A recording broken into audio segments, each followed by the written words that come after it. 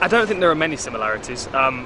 The one interesting one for me is that I know who I'm competing against, weeks before the fight, and I can research them and be prepared for them. Whereas, the unpredictability of Mother Nature is what I'm competing against this time, and no one knows what to expect for that, and no one can really be prepared for it. So, an element of the unknown.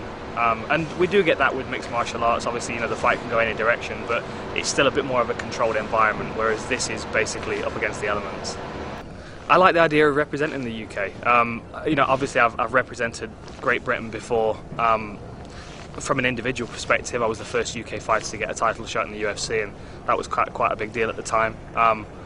But I love my country, and as much as I've travelled and lived in other places, this is always my home, and I always want to represent this country. So I've got Britannia tattooed down my arm. I've got a clipper ship tattooed on my arm as well. So this is, I guess, the next stage. This is a new challenge for me in a lot of ways. The biggest one for me, and it's not a fear I'm facing, it's more of a minor anxiety, but the idea of being so far away from land that I can't see land in any direction. So that's like me relinquishing control to the vessel and to the crew, and to my own knowledge of new knowledge of sailing.